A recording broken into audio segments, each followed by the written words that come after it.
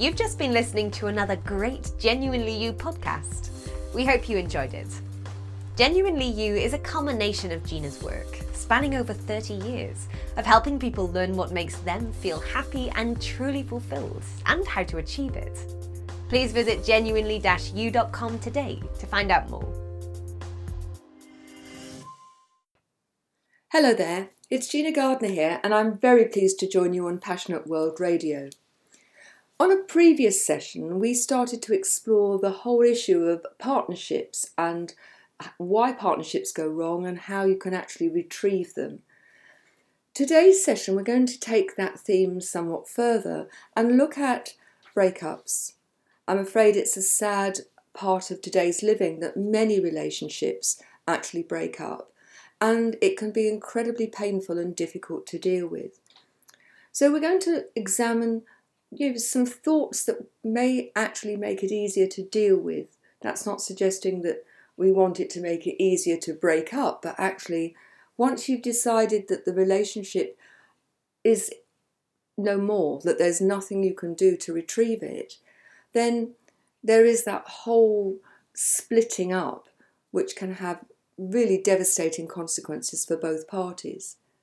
I think having worked with so many clients who are actually going through or who've been through divorce or separation from a long-term partnership, I think the two main themes that come up time and time again are that of the children and of money. And I would say to you, if you have children, then it's really very important that they are your major priority. I can remember back when I was at school and I was the principal of a large school, how often the children were the excuse for people to stay together, and yet the children were left in a toxic environment. You know, tell your mother that I think this, tell your father he's a so-and-so. And the children were actually caught in the middle. Children have the capacity to absorb atmospheres, to recognise energy when it's being positive and when it's being negative. And if you think that as parents that you're doing your children a favour staying together simply because you want to protect the children, you've got to be very mindful that if you're going to do that, then you do have to protect the children. And just because you argue behind closed doors does not mean you're actually protecting them. With all of this, I think it's very easy for me to sit on the outside and say, you know, it's important to be honest with yourself. And that, I think, is possibly the most simple and yet the most complex thing that any of us are asked to do, because you have to then accept that we're not perfect and we may have said or done things or not said or done things that have contributed to the situation. Ultimately, unless you're talking about very, very small children, we are responsible for our own emotional well-being. And if you're expecting somebody else to make you happy, somebody else to make you feel better, you're probably on a route that is destined for disappointment. Because when you do that, what you're doing is giving the other person the power. You're giving them the power over your happiness, the power over your emotion, whatever that emotion may be. I recognise that this is incredibly complex and for many people very, very painful. And so it's one of those situations where I would urge you to get help, and get help particularly around the other big theme, which is around finances. Because it's amazing how people who seemed reasonable for years, when there are finances involved, can turn nasty, can start to appear devious, hiding money and so on.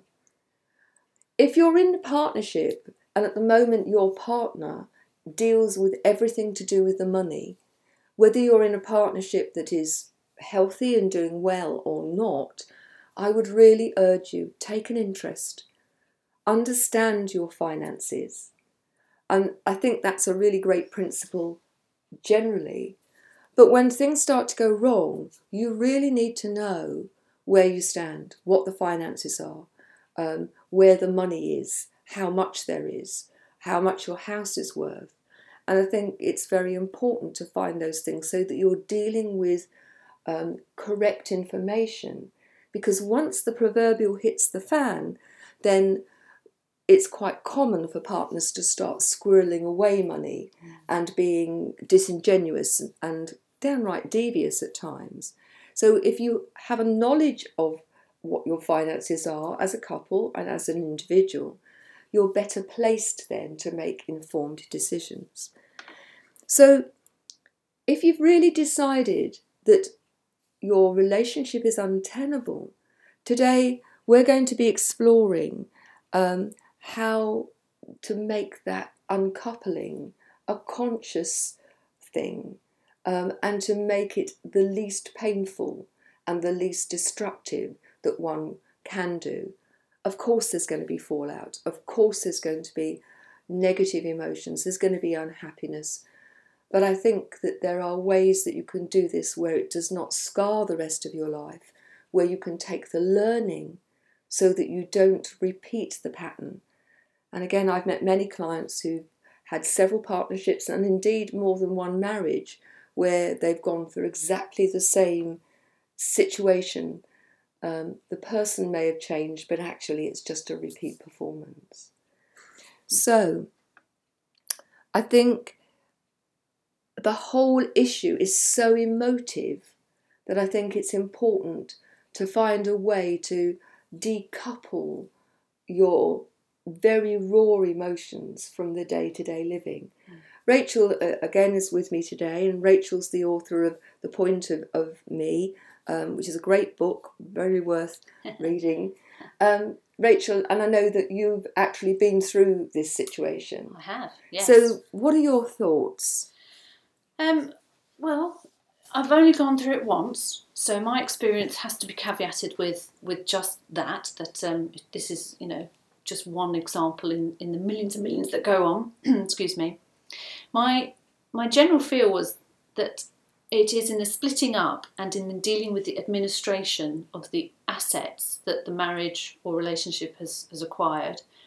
And within that, I think of the children of those as well, because certainly from a legal perspective, that's how the law thinks of them, as something that needs to be decided upon. Actually, in that sort of admin, that's where the greatest damage to the relationship can happen.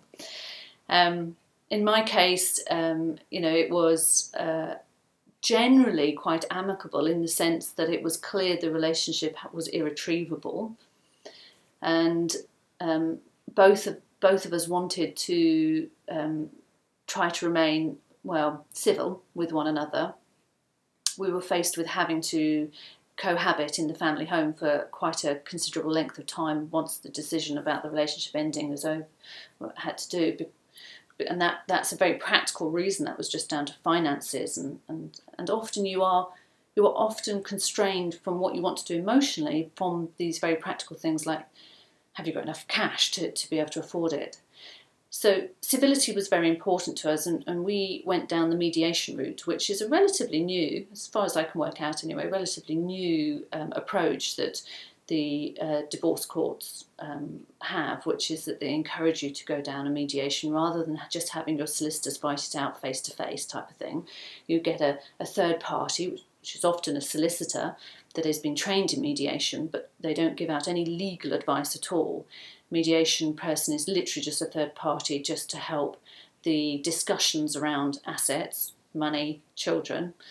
And they are there to essentially sort of just tap each party on the shoulder and say, effectively, is that a helpful, are we reaching a compromise by taking that viewpoint?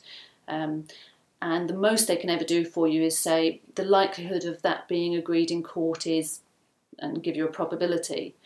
So I felt it was quite a good process in that you are very much requested to turn up and be an adult, and to remain civil and to work towards a common ground. That's not to say, though, that you don't have ridiculously stupid discussions whilst in that process. But as an umbrella, it keeps you mindful of that. So I think it's important to say that we're in the UK. There may be a different system of course. in Yes. Other countries if you're listening to that, particularly the States. However, I think the principle is true.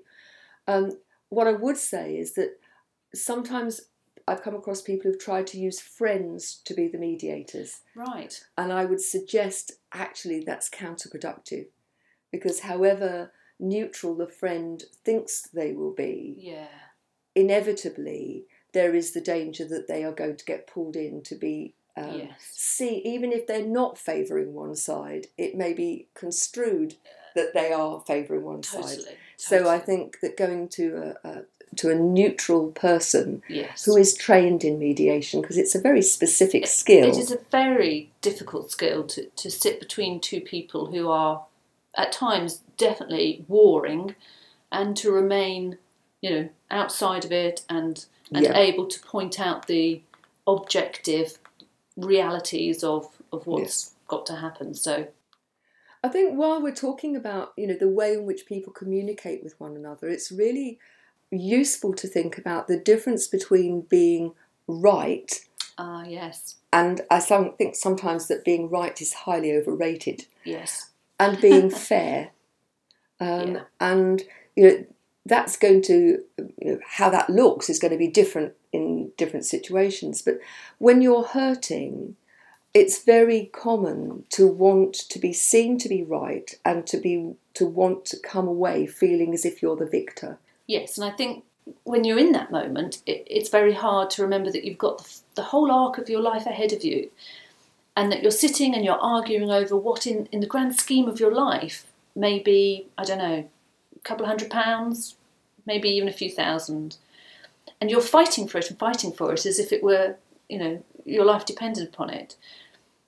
And sometimes, whilst that feels right in the moment, it feels right in the moment because of those hurt feelings, the fear that you have around all of the new change and so on.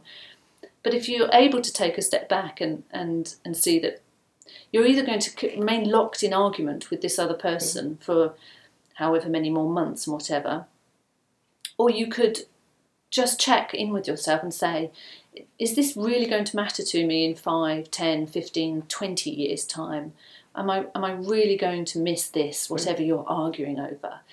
And try to identify that it's not the actual thing you're arguing over that's probably driving your desire to argue. It is the fear and the other issues around your grief, around the loss of the relationship or the change of circumstances or whatever. But that's not to say that you should just go into this process and give everything away, because that can be equally emotionally damaging for you. I mean, I think it has to be balanced and fair. I'm reminded of a client who had been in a marriage which had been loveless for a great deal of time. Right. In this particular occasion, although it's not always this way round, the husband very controlling, the wife actually was the major wage earner. Right. They had a beautiful house. And when it came to the point where she felt that she could no longer live in such a situation where her very movements in order to go and earn her living were constantly being monitored and controlled, that she decided that enough was enough. Her boys by that time were at university and one was at work. Yep. So she felt that, Not children then, adults in their own right. And she fought and fought, but he was the person who actually managed to get most of the assets. Right. And she decided, there was a point where she decided, this fight is damaging me. I will never be free unless I make a decision that I will leave my beautiful home that I've actually paid most of. Yes. And I'm going to walk away with enough to set up a more modest home. Yes. But actually my freedom is worth much more than this continuous, acrimonious, bitter, toxic fight. Yes. And interestingly, I saw her a couple of days ago, and we were talking about this. This is now, I think it's probably 4 or 5 years now since she made that decision. And she was reflecting back and saying, at the time I was worried, would that be right for me? Would I regret the fact that I'd walked away? Yes. And she said, it was hard. Yeah. But now I look back and what I realise is I've had 4 years of freedom. Yes. I could never get that 4 years back. No. And I've no doubt we'd still be arguing. Yeah. And I couldn't move on. I had to stay stuck while those decisions were being made. Yes. I couldn't get on. I felt it was damaging the boys. They couldn't get on while this was going on. Yeah. And her sense that she had moved on was made clear because she'd gone to see one of her sons, not knowing that her ex-husband would be there. Oh. And she actually managed, a conversation with him in the same house. Yes. And she said, I came away and for the first time, I didn't feel aggrieved. Those feelings were no longer there. Yes. I just looked at him and thought, how sad that he lives his life. He actually had an affair and was now living with the person that he'd had the affair with, not happy. But not happy. And as she said, he's never going to be happy. No. And he's going to try and make himself feel happy by making the people he's with feeling unhappy. Yeah. I don't want any of that. And that she was really pleased that she'd been able to walk away. Wasn't easy.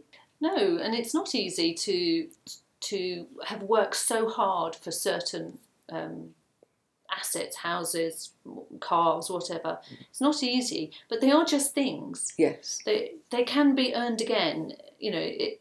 Time and emotional happiness is so much more valuable. I had a very similar, but probably not to a similar scale, but a very similar moment in my process where I just thought I could argue and argue and argue over this because he's so entrenched and he wants this from me, and do I really care enough about it?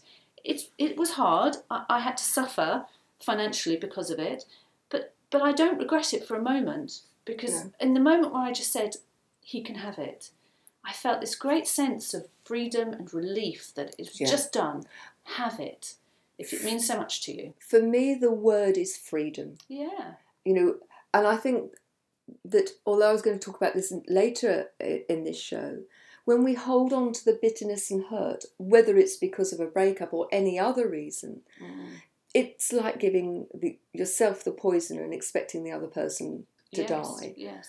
And once you are able to let go of that and ideally forgive, then you are in a position where you give yourself the freedom. And I think it's important to say forgiveness is nothing about forgetting and it's not about condoning, but it is about stepping back and allowing yourself to be free of the chains that keep you held to the past. Because these are weapons that are used against you by people. If you allow yourself to be so attached to these things that people are wanting to take from you in the scenarios, the two examples we're talking about, they are weapons that you are binding yourself to, and in that sort of moment of balance and stepping back and saying, actually, will this matter to me in the long term? Is it worth my freedom? You can actually totally remove their weapons from them, Absolutely. I mean, you're handing them the gun loaded, aren't you? Really, to shoot you with. It really did feel actually that I could either keep that gun pointed to my forehead and fight that, or I could just completely remove the ability for him to hold that weapon against me and go and suffer in different ways. But the ways I then suffered were totally on my terms. I totally felt comfortable that it was suffering of my own creation rather than somebody else enforcing me on it. And there's a massive difference in those two types of suffering, just to use a rather negative way of describing it. But there's it's much, much better to take the long-term view. I think when you're in the moment, and sometimes these moments aren't moments, they are months and years, it's hard to see that there is light at the end of the tunnel sometimes. Yeah. And it's very helpful to have somebody in your corner that has got a balanced view. Again, friends and family tend to take sides. Yes. So, I work with a lot of people going through that, and I think it is important that you find somebody that you trust, that you can talk to, who's not going to deepen your negative emotion. I was talking to another client last week. In this case, it was the husband, Right. because I think it's important to recognise that this can happen on both sides. Yes. And that he was really struggling with what was going on. He'd gone to talk to people and they were whipping it up. Right.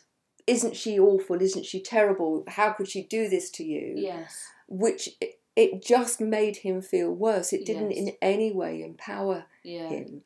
And of course there's going to be some of that. But when that's your route of getting some balanced support, that can be quite destructive. Really, and I have to say that the lawyers, although all lawyers will try their best to be sensible about their advice, but they are also employed by the party and so are honour bound to give the party the best.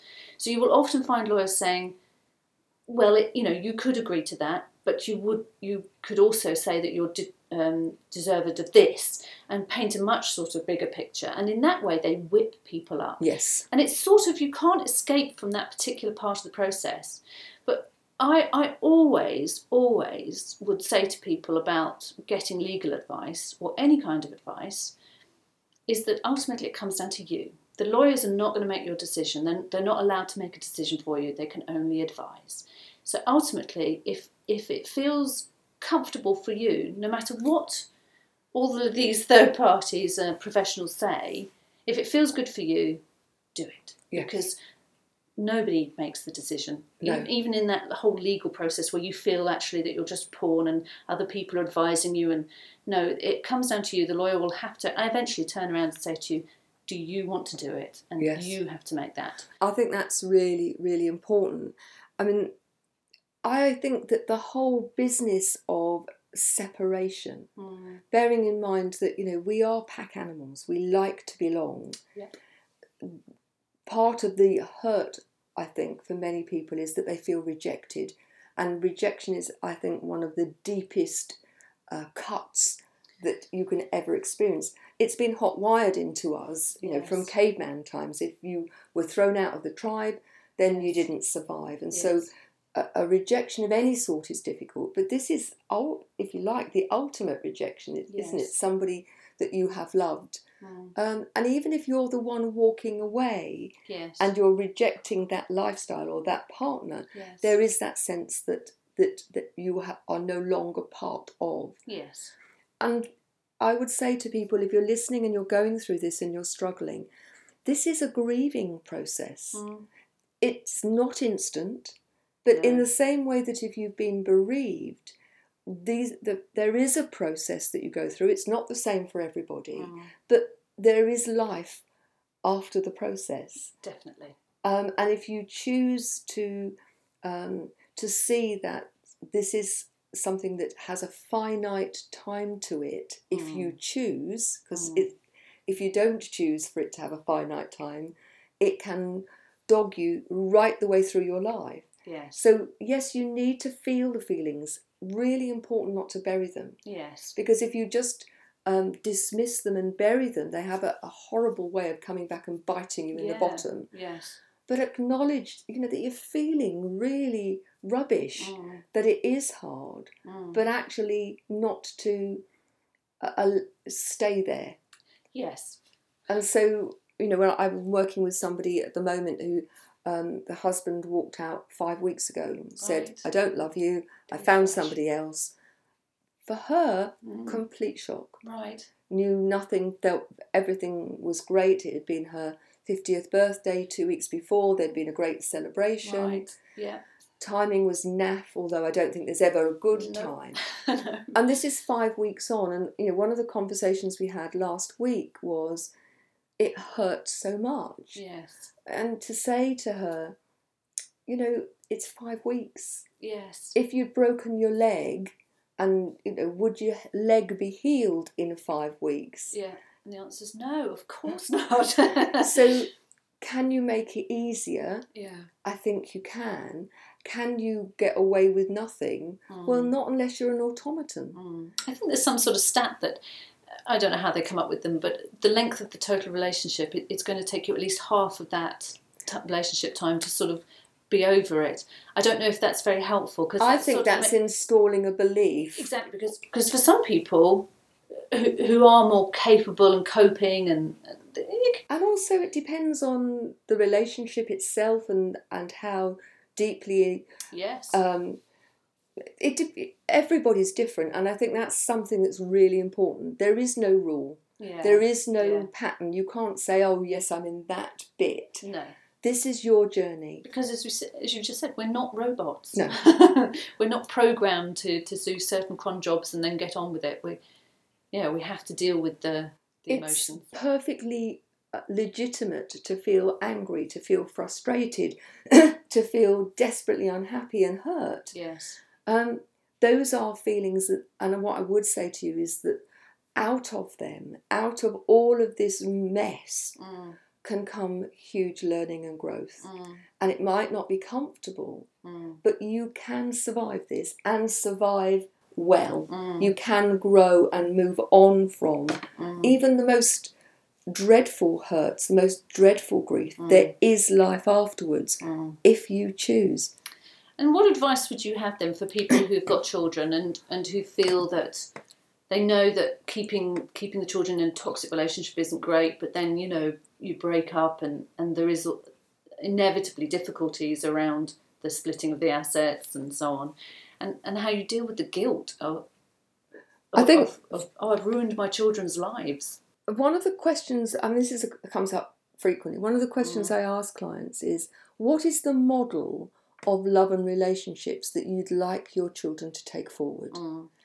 And if putting up with being unhappy is your only way forward, is that actually doing your children a service or a disservice? Yeah. So you have to model. That's the only way you have of influencing your children. Yes. And if you are in an unhappy relationship, I think it's important that your children recognise that you do everything you can to save it, but if you can't, then by doing everything you can to save it, I don't mean put up and shut up. No. I mean actively working towards making the relationship work. Yes. But if it doesn't, then I think it's important, it's got to be age appropriate. Of course. Yeah. And what you do with a 4-year-old is going to be different to a 14-year-old. Yes. But I think age appropriately honest to the children. Yes. And by honesty, I don't mean that your mother or your father's gone and had an affair and they're dreadful. Yes. But just that we need to part because it's damaging. Yes. Never ever badmouth the other partner. No. Because whatever happens and however awful they've been, they're still their mother or their father. Yes. And reassuring the children often think it's their fault. If I'd been good, would it have been okay? And I think it's reassuring the children, this is not your stuff. No. This is us as grown-ups, and we both love you. Yeah. It's difficult if one partner disappears, and if that's the case, then the remaining partner has to doubly reassure. Yes. I love you, I'll still be here for you. Yes. This is not because you've been naughty or because you've been whatever. Yeah. I think it's really important, and it's not a once-off. It's reassuring on a day-by-day basis. Yeah. I love you, or we love you, ideally, both partners, and whatever happens, we are going to do what we can to make sure that you're happy. Yes. However, staying together was going to be damaging to us all. Yes. Because it's part of the grief, of course. I mean, one of my friends who got divorced, she said he's stopped me from being a mother, because she viewed the fact that because she was having to sort of share custody, that she was no longer a proper mother. No.